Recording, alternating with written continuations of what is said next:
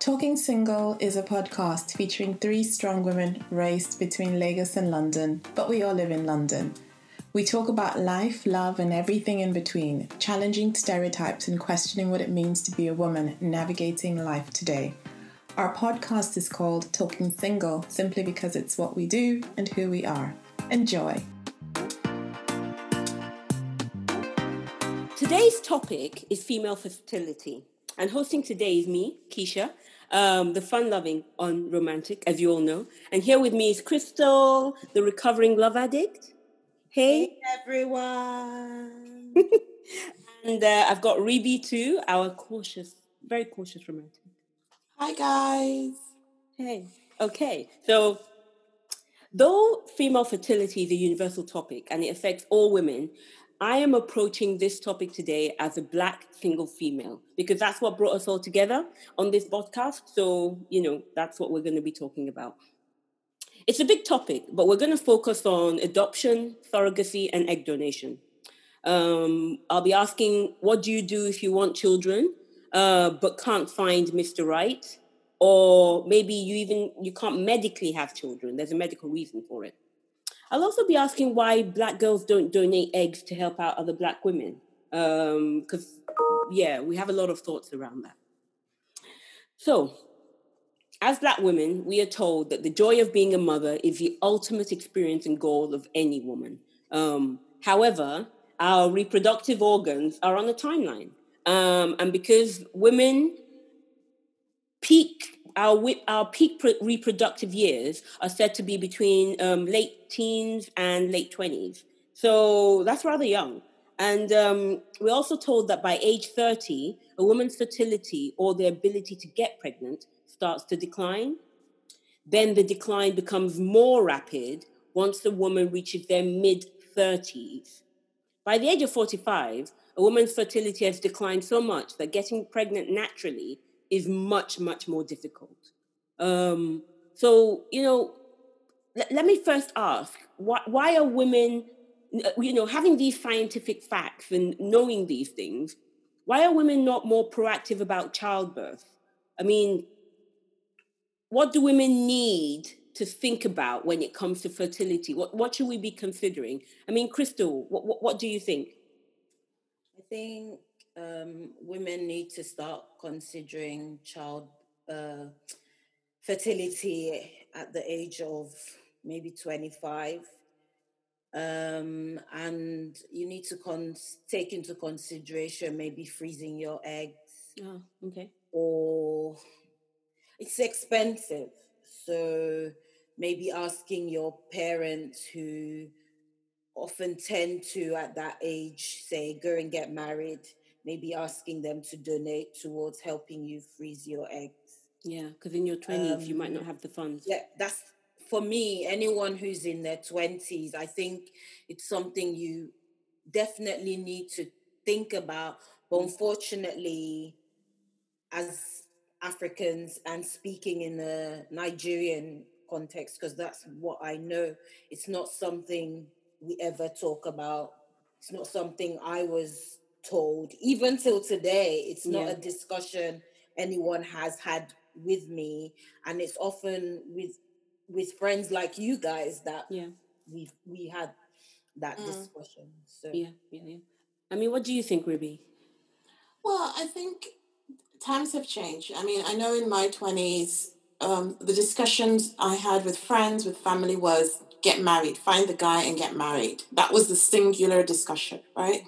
We didn't know much about egg freezing, fertility, because the idea was, you're supposed to get married in your 20s. And so that's kind of how, for a lot of us, the discovery of the time limits that we have was made much more apparent in our mid-30s, or even in our late 30s.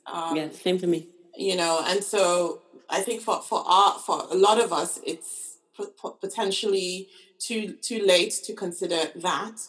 But for women in their late 20s, and I probably would say in your early 30s, really think about freezing your eggs if you haven't, even if you do have a partner, just freeze it anyway. And so to make that financial requirement, you would start saving in your 20s. So we start thinking about buying a house, planning. Why don't you plan for this from your 20s? It's a major investment in yourself, isn't it? Exactly, So start thinking about that. It really should be part of our kind of forward planning. It should be a fundamental part of it. And if I could tell my younger self something, it would have been put money aside to give yourself the option of doing this. And I think if the awareness for me is the biggest thing. So if I'm talking to anybody in her 20s or 30s, that's what I would be saying. Put money aside to give yourself the opportunity to do this. Yeah. It's more about the choice, isn't it? Giving yourself that option, especially that when we know that for female fertility, around the age of I think mid 40s or, 42 and above, the quality of the actual eggs you produce literally just declines and falls off a cliff. So if you know the peak for the best quality of eggs is around in your late 20s and early 30s, take action. I think that's the takeaway from that. I think one other thing I would also quickly say is we need to know as women, our biological history. So, for example, in a woman's family, you need to know how early do you get perimenopausal, because that's the sign that your eggs are done. And it could be as early as 40. Some people don't realize that. So ask your mom, when did she start her menopause? If you have an older sister, ask the question. Go and get yourself checked out. Check your thyroid levels, your vitamin D levels. All of these things matter to the quality and the longevity of your eggs. And these are things that we don't think about or talk about, and we should. I did not know that. That is an action for me. Thank you very much. Okay. Okay. All right. So giving birth later in life is more common. And in this day and age, as we say, times have moved on. And the most common age of a woman at childbirth continues to increase as women delay having children for various reasons, some of which we've already covered. I mean, in the UK, the Office of National Statistics states that, and I'm quoting here, the common age at childbirth for women born in 1973 who reached age 45 in 2018 was 31 years, an increase compared with 24 years for their mother's generation born in 1946. So previously, women were giving birth at the age of 24, but now women are giving birth at the age of 31, and that was as at 1973. Now we're in 2020. I suspect women are giving birth a lot later. So where does this leave women who don't want to be a single parent, so they want to have a partner, however, they can't find Mr. Right in order to raise children with, or women who are medically infertile? And bear in mind, we've already mentioned that a lot of women do not get themselves checked. So you might not even know whether you're medically infertile or not. Crystal, have you ever felt that society, your family, or even friends have put pressure on you to have children? I mean, especially as a Nigerian. Yeah, not friends. Okay. But family, yes, mom, aunties, could get a call from an auntie going, hey, the clock is ticking. And I hate that word. There's a clock inside me ticking. Yeah. But what am I supposed to do about it? It's always that the clock is ticking. That's right. Yeah. But never, and go and find yourself a man. But never, have you had a thought about adoption, or have you had a thought about surrogacy? Never that, but always the clock is ticking. And I guess that's for every woman, African woman. As soon as you hit the age of 25, they're on your case. I mean, can I ask that before this podcast, Crystal, had you actually considered alternative ways of childbirth? Had you tried to take some kind of action? I wouldn't say I took action, but I have done research, mostly into adoption. Okay. That has, even in my 20s, without knowing what the future held, like I wouldn't have met anyone. I always thought even if I had got married and had kids, I would still want to consider adoption because that's something that's kind of close to my heart. So adoption, yes, but never freezing my eggs or surrogacy. I never thought about that until later. Okay. Okay. What about you, Ribi? I mean, have you ever felt pressured by society or family? It's an interesting one. I think in my 20s, I was never pressured. Funny enough, if I think about my mom, my sister, both of them got married in their late 20s, early 30s. And so for my mom, she didn't kind of stress until I got into my early 30s because she's like, come on, that's the latest, right? But and after a while, actually, what surprised me was a conversation I had with my dad. Niger guy to the core, but sometimes I say he's Niger with speckles of Western influence. We had a conversation probably about a year ago where he said, sorry, not a year ago, probably about 2 years ago, he said, you're single, you're doing really well for yourself, you haven't met someone that you choose to settle with. Have you considered adoption? And there's nothing wrong with you considering that. And I thought that was really nice, and a different change of conversation from go and find yourself a man like they are in a shopping center that you go and buy. That was really nice change. And I did consider that, but I didn't get any. So in the last, I don't know, year or so, I've not had so much pressure. And so I did think about adoption, and I did think about egg donation as well. But I haven't, but beyond doing the investigation and checking myself out, I haven't taken a step further because it's still something I'm debating in my own mind, really. Yeah. Okay. I mean, for me, I get pressure from family. Society pressure, I probably get it, but I'm not so attuned to it. But I do get pressure from family, but not about childbirth, more about finding the man, then having the child. So it's that Yoruba saying of amagbe omo, we'll carry your children, to barreni to fefe, that kind of thing. I still get that pressure, but only from close family members. I don't get it from friends. I don't feel it from society. And I have considered alternative ways of childbirth, but we're going to pick that up when we talk about each of the methods. So let's discuss some of the alternative options to biological childbirth. Surrogacy is one of them. And in the UK and in America, it is a recognized way to have children. And there are already several laws that govern this method of childbirth that protect both the surrogate and the parent. So which means they've thought about it and put some laws in place to govern it. Surrogacy itself is an arrangement supported by a legal agreement where a woman can agree to bear a child for another person or a persons, perhaps a couple, who will then become that child's parent after birth. So the child will belong to not to the person who gave birth to the child, but to the parents who requested for the surrogate to give birth to the child. I mean, what do you guys? I mean, so Ribi, why do you think this is not popular or recognized way to have children within our community? What do you think the reasons are for this? So, I think first of all, starting with the UK, surrogacy is not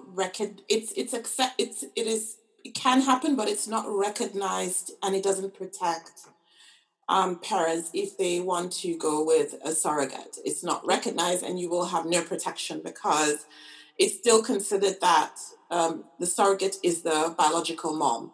Okay. And so if you go ahead with surrogacy, you are putting yourself a little bit at risk because if the mom decides that that's my child, that's her child, especially if it's her egg. So you really, so it's a bit of a gray area from a legal perspective. Even if you do have a contract, you are not necessarily protected. And secondly, in the UK, the idea, it's almost seen as you're buying a child. So you wouldn't be able to pay the surrogates. It's not allowed. You can pay for her expenses, but you can't pay her some money. So again, that makes you less protected under law. In America, though, that said, it's not that strict. You can actually pay surrogates to have children. In America it is, but in the UK it's not. Okay. And so just thinking from a UK perspective, I think that's one area.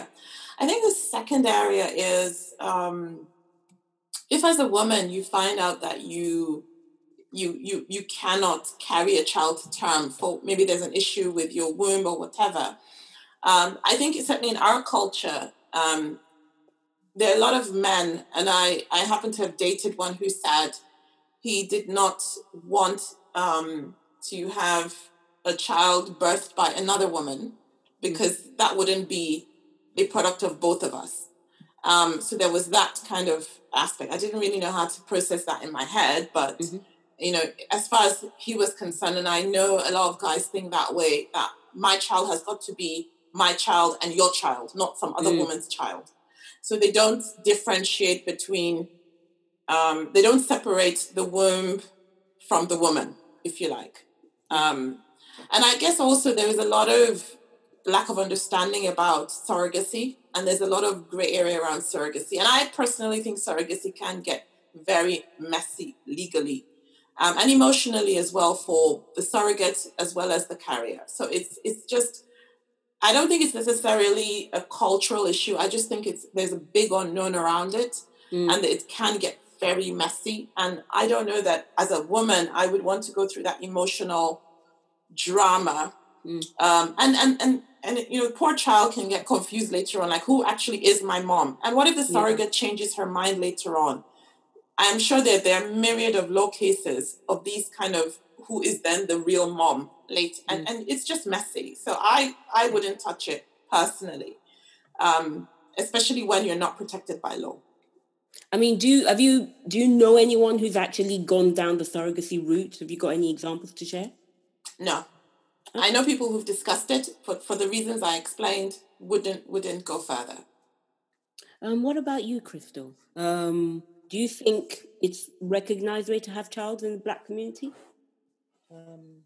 Not really, because of, as Ribi said, I think Ribi said most of the things I was going to say, but because mostly of the emotional implications, because it's emotional for both parties. I don't think, when you have a connection to a baby that you've that's been inside you for 9 months, and then I would think to then hand the baby over to someone, which is kind of the same as adoption as well.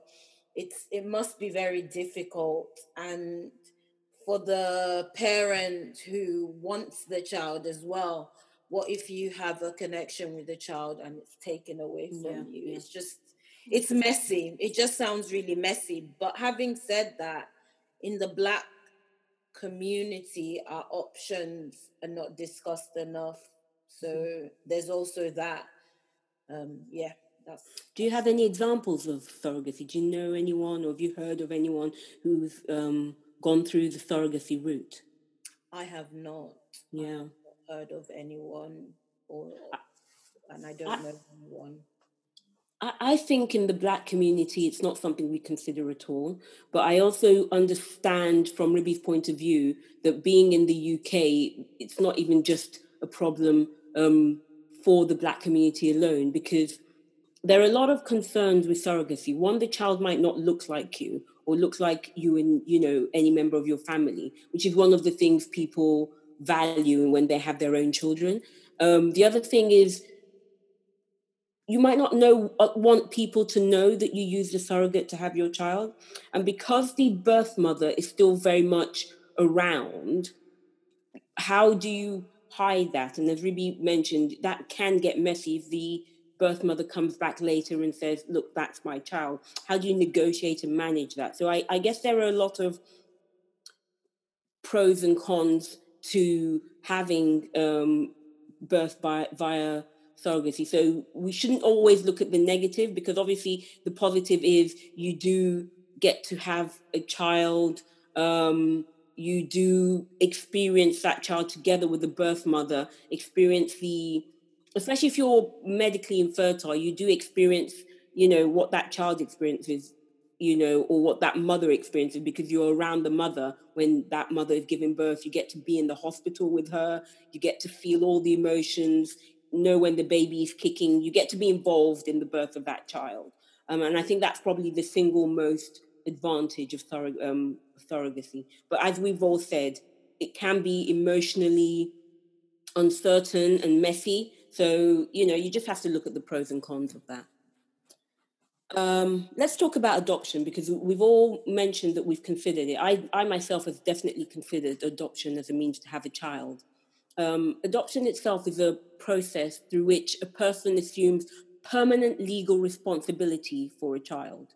Once the adoption is finalized, the adoptive parent becomes the legal parent of that child. There is no legal difference between an adopted child and one who is born biologically into the family. And this is the single most important fact of adoption. You become the parent of that child legally and in, all the ways that actually matter. Nobody can come back later and say, that is my child. I need to stress that adoption is very different from fostering. While adoption is a permanent legal process, fostering is not a legal process and it is temporary. Where in adoption, the court transfers all the parental rights of the child to the new parents. When you foster a child, you're actually caring for a child on behalf of someone. For instance, or in the local authority or the council or government, or you're even caring for the child on behalf of the birth parents who may not be able to care for that child for that moment, so they give you their child to foster without any sort of legal ramifications.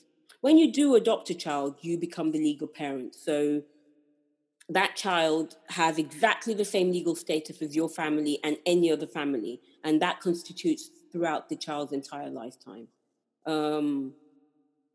So it's very different for fostering.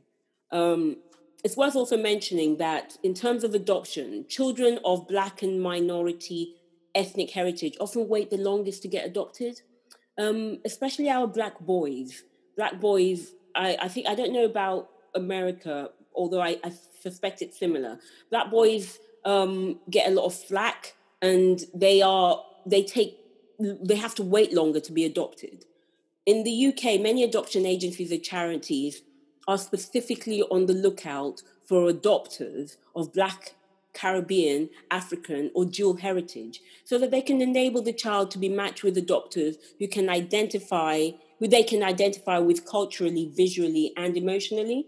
So that's really important. And I think for some reason, the Black community doesn't adopt as often as the other communities. Crystal, have you ever considered adoption? Tell me about your journey. Yeah, I have. As I was saying earlier, in my 20s, I always thought, even if I did have my own biological children, I would still love to adopt a child, to give another child a chance. And to be honest, I have kind of looked into it, but not as much as I could have. But in my own mind, and this is just me, so other people might not think of it that way, I'm a single woman. I don't have a partner. The moment I don't have a boyfriend. And I think a child needs that structure.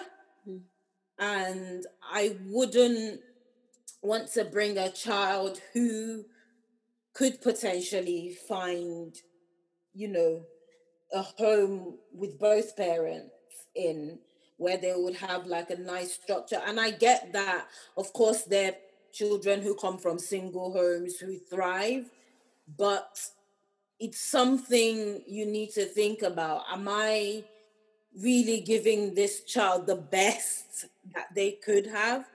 And I know of a woman who adopted a child. She's American, so maybe different, but she adopted a child from Haiti. And she said whenever she went through the adoption process, she always asked, give me a child who would not have a chance.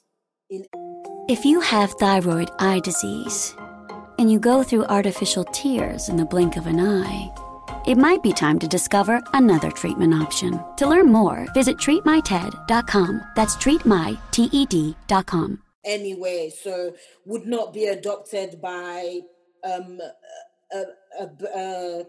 what do you call it, birth parent household kind of thing. Can you give me that child? And she ended up adopting a girl who had HIV because apparently no one would adopt her.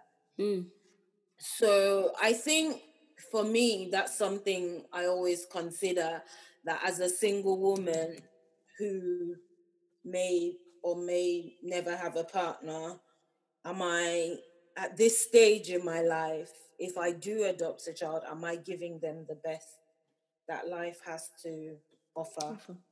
That's interesting. And then on the African perspective of adoption, it's I don't know why Nigerians, most especially, I would speak for Nigeria because that's where I'm from, where Nigerians don't want to adopt. I know of a couple who don't have children. They've tried IVF and all of that, and it's not worked out.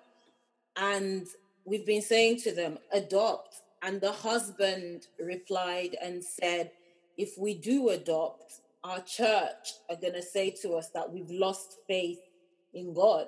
And I'm like, so you're going to listen to what your church says and not do what will make you happy as a couple? So his wife is in her late 40s and he's going to be 50 soon. But they still have no children and they want them. So I don't know if religion is a factor into why people don't want to adopt as much as they do, because I know that it's not an option almost with Nigerians, or it's few and far between. But I don't know if you guys have a different experience of that. I would say that for Black African, they tend I think people want to adopt younger children so it looks like they had the children, or so they can raise that child, instilling their own culture and beliefs and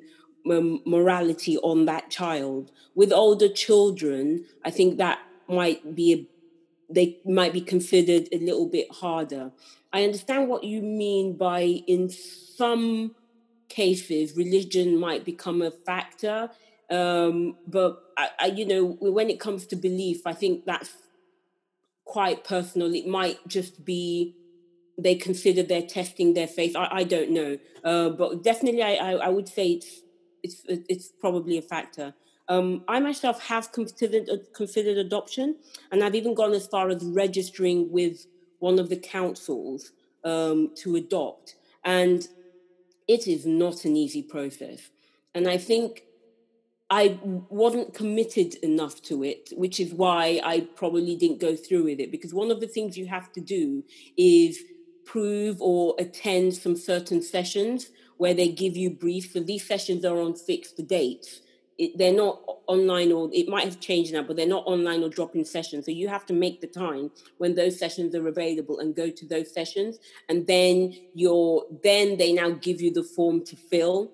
And most times in UK, they do not have, you don't necessarily, you can hold out for a younger baby, but you won't necessarily get a younger baby, which tends to be what a lot of people want when, apparently there's a high demand to adopt younger children for the reasons that I've mentioned. I also think there might be a slight bias to single women or single parent families. And so the councils will prioritize a family of two over a single parent family. But that said, each council has their own process and their own needs, depending on how many children are on their adoption lists. So, it's definitely always worth going through the process. I mean, Ribi, have you considered adoption? Yeah, I have. I said before that my dad and I had a conversation about this, and so I did, and I did some research online and things like that. So the first time I explored this, I was also single and I wasn't dating or anything. And I had a kind of a debate with myself because it's the point that Crystal made about being single and adopting, and trying to give the best to any child that you bring into your life. The benefit of two parents versus you trying to do everything by yourself. And I do recall a friend of mine, South African lady who was in her, I think, mid-40s at the time, who was single. She did not have anybody in her life, and she kind of felt like, look, I don't think I'm going to meet anybody at this stage. So, and I do want to have children in my life. So she adopted a little girl. It took her a while, but she eventually did, and she said it was like the best thing that ever happened to her. And when I look at the two of them, I don't see the child missing out on anything.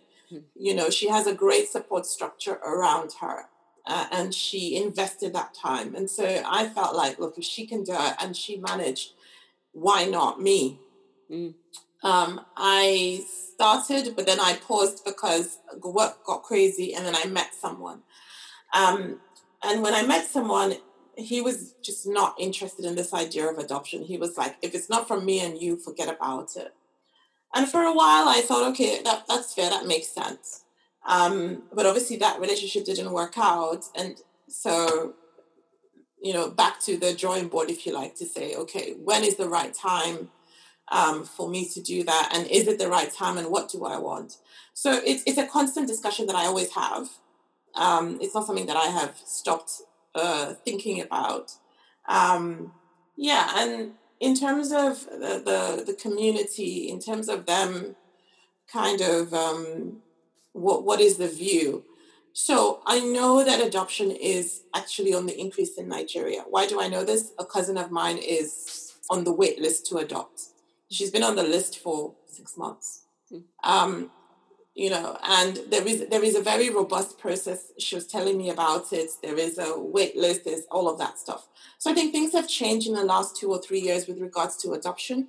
I think people are less fussed about, do I know, do I not know? Yes, I know there's a preference for having your baby because you want to, as you said, instill your own values. And actually, if a child is older, you have to respect their values that they have formed at that time.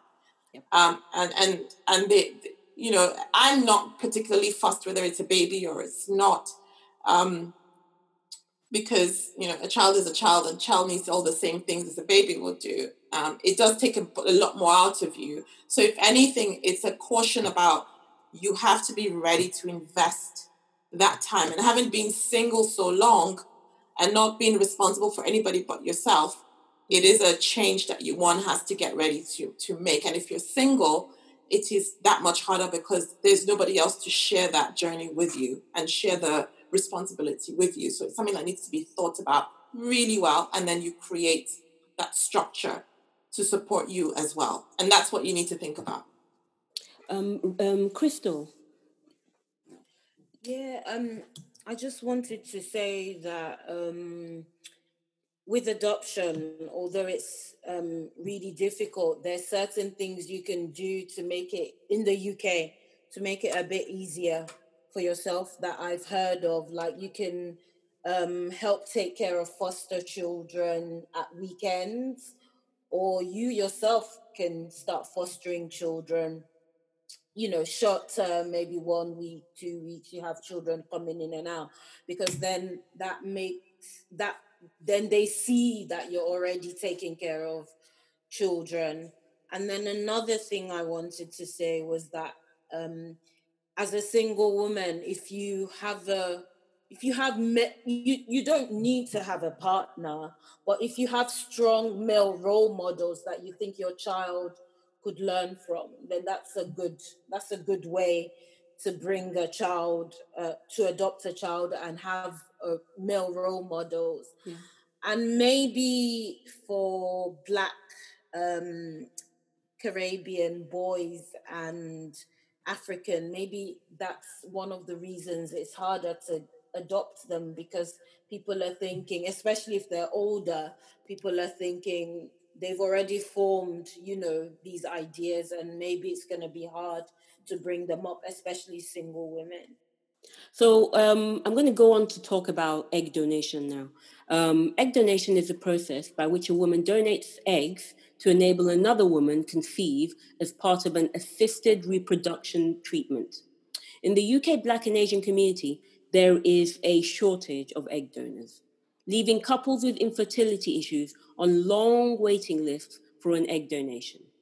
This is due to the community's stigma associated with infertility, and that's in both the Black and Asian communities. There are lots of sort of companies and charities that specialize in finding, matching, and looking after altruistic egg donors with one-to-one anonymous donations. So you can actually donate your egg anonymously just to help out another Black couple. Is this something you guys are aware of, Ribi? Yeah, I am. What I would also say is I don't think it's necessarily just a stigma. I think there's also a lack of awareness. So I know certainly in my 20s and 30s, I didn't consider egg donation because I didn't think I didn't think about it. So it's not because of a stigma. And also because the technology for donation, for that has improved over time. So freezing your eggs and all of that is much better now. At the moment, actually, you can only freeze your eggs for 10 years. So even if you are donating, it's got a 10-year lifespan at the moment before it has to be destroyed. I think they're looking to change the law, but they haven't changed it yet, as far as I'm aware.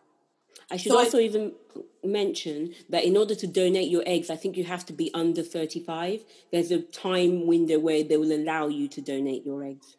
Privately, you can do it. They will just need to check that your eggs are healthy. Okay.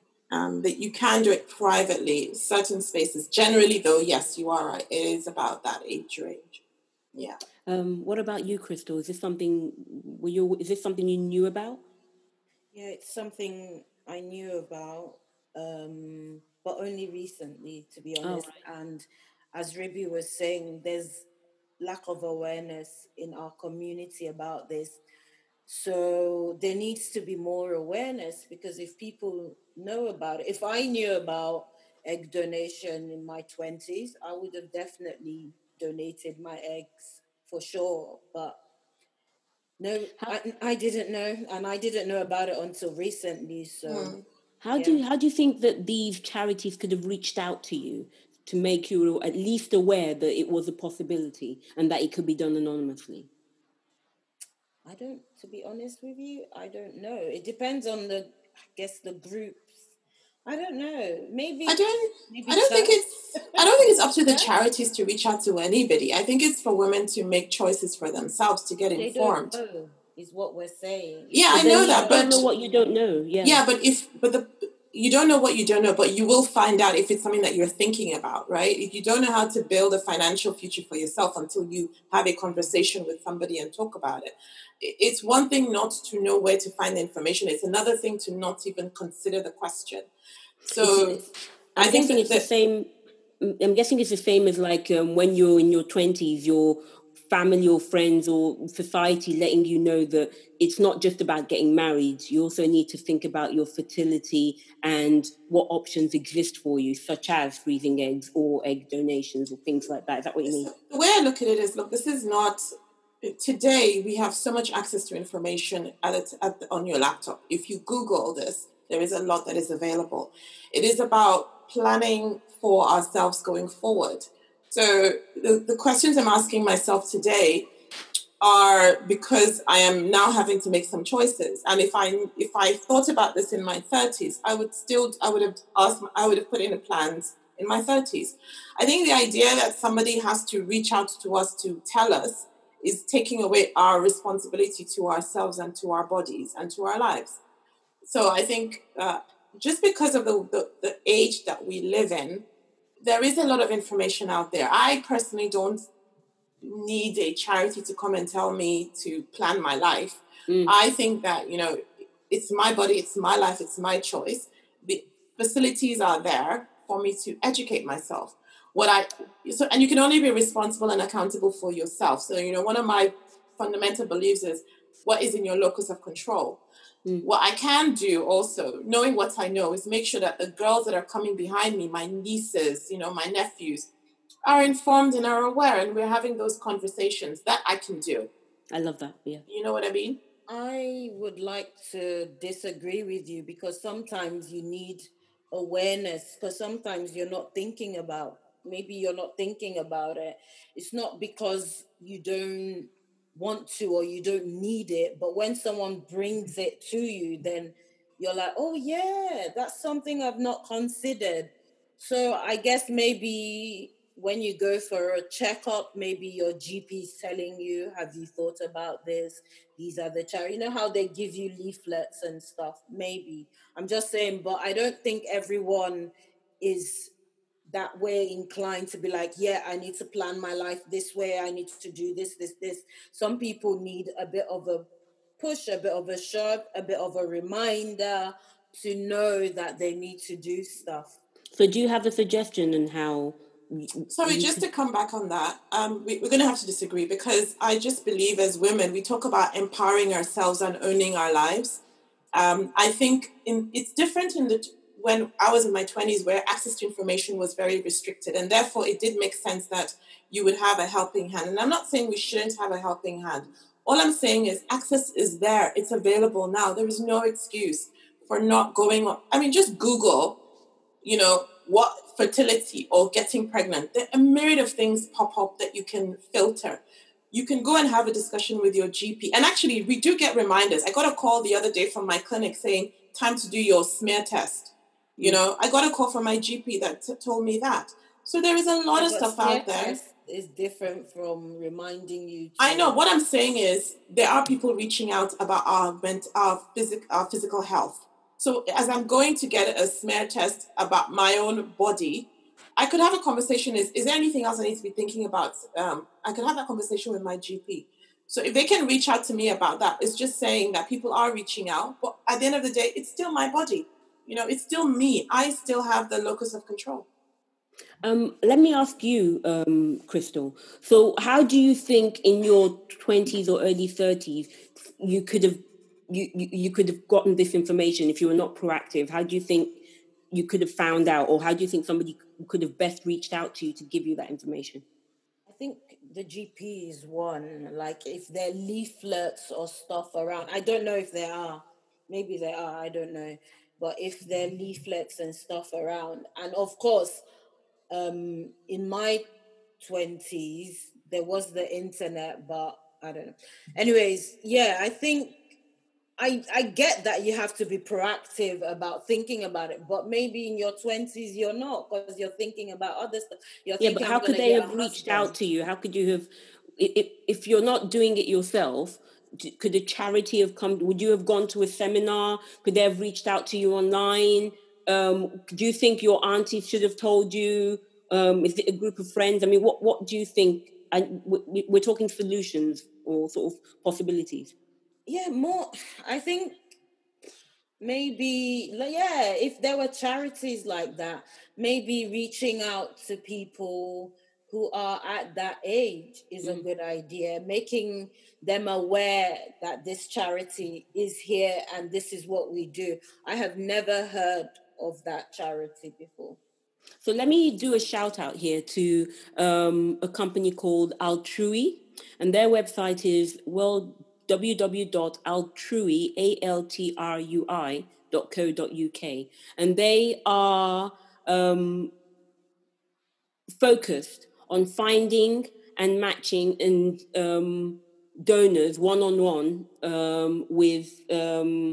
with people who need the eggs, and they'll help you do it anonymously, and they are always looking for Black donors. So if this is something you're interested in, please reach out to altrui.co.uk.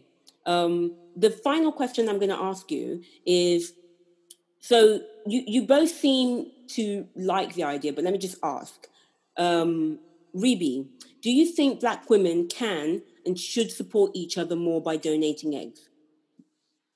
I think it's a personal question, right? I think if you, I think it's the right thing to do. If I had known about this in my 20s, I certainly would have.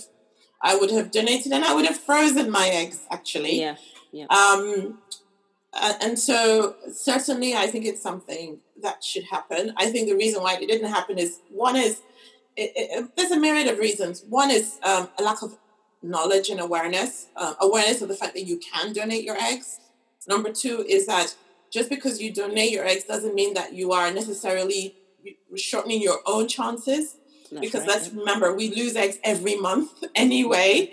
Yep. So there is that reality. And also the fact that, onto the point of freezing, slightly aside from your question, but the fact that we are born with a finite number of eggs, and every month it reduces in quantity and quality.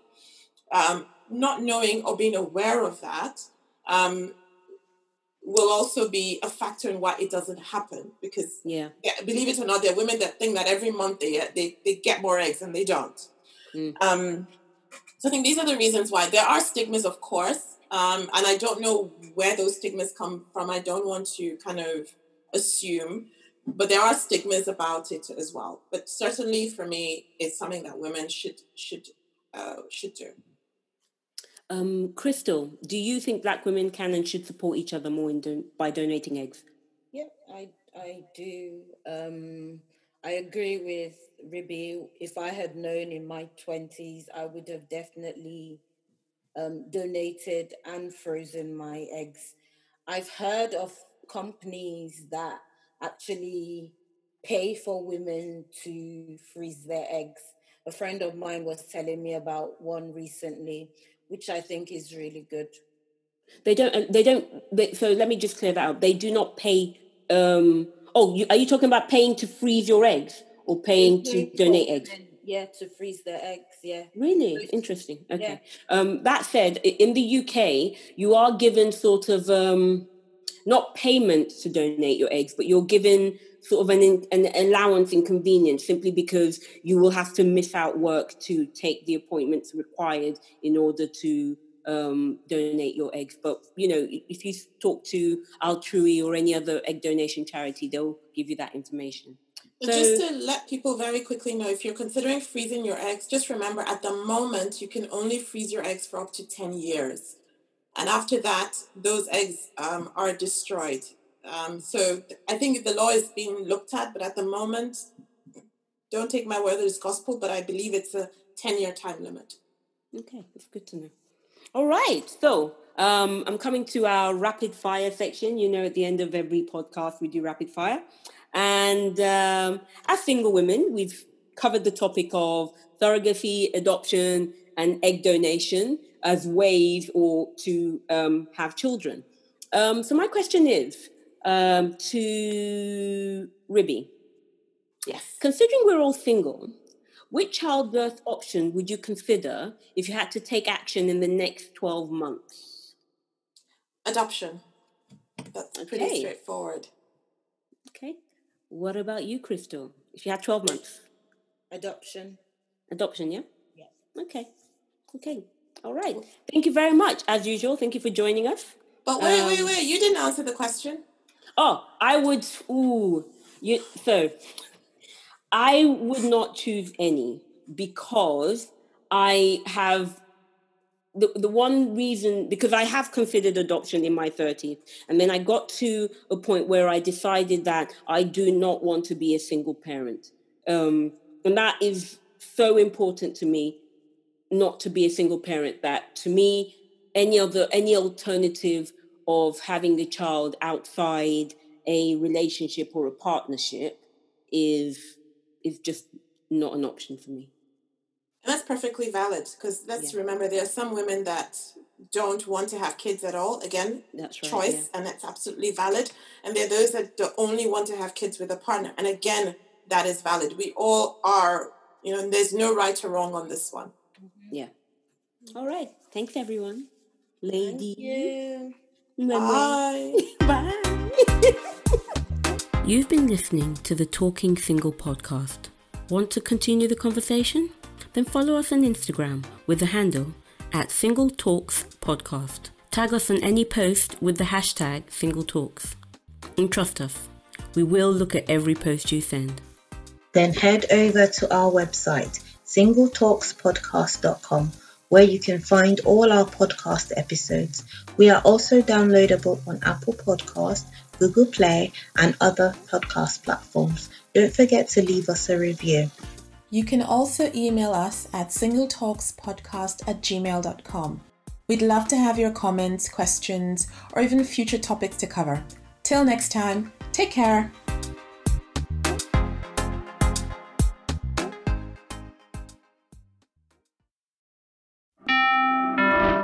What can give you a competitive edge in today's red-hot housing market? Rocket can. That's because Rocket Mortgage can give you a verified approval. It could help your offer stand out, because when you find the perfect home, you don't want to lose it to anybody else. Rocket Technology provides a rock-solid verification of your income, assets, and credit, giving sellers and their agents greater confidence in you. We've already helped over 1 million clients just like you reach their home financing goals this year alone.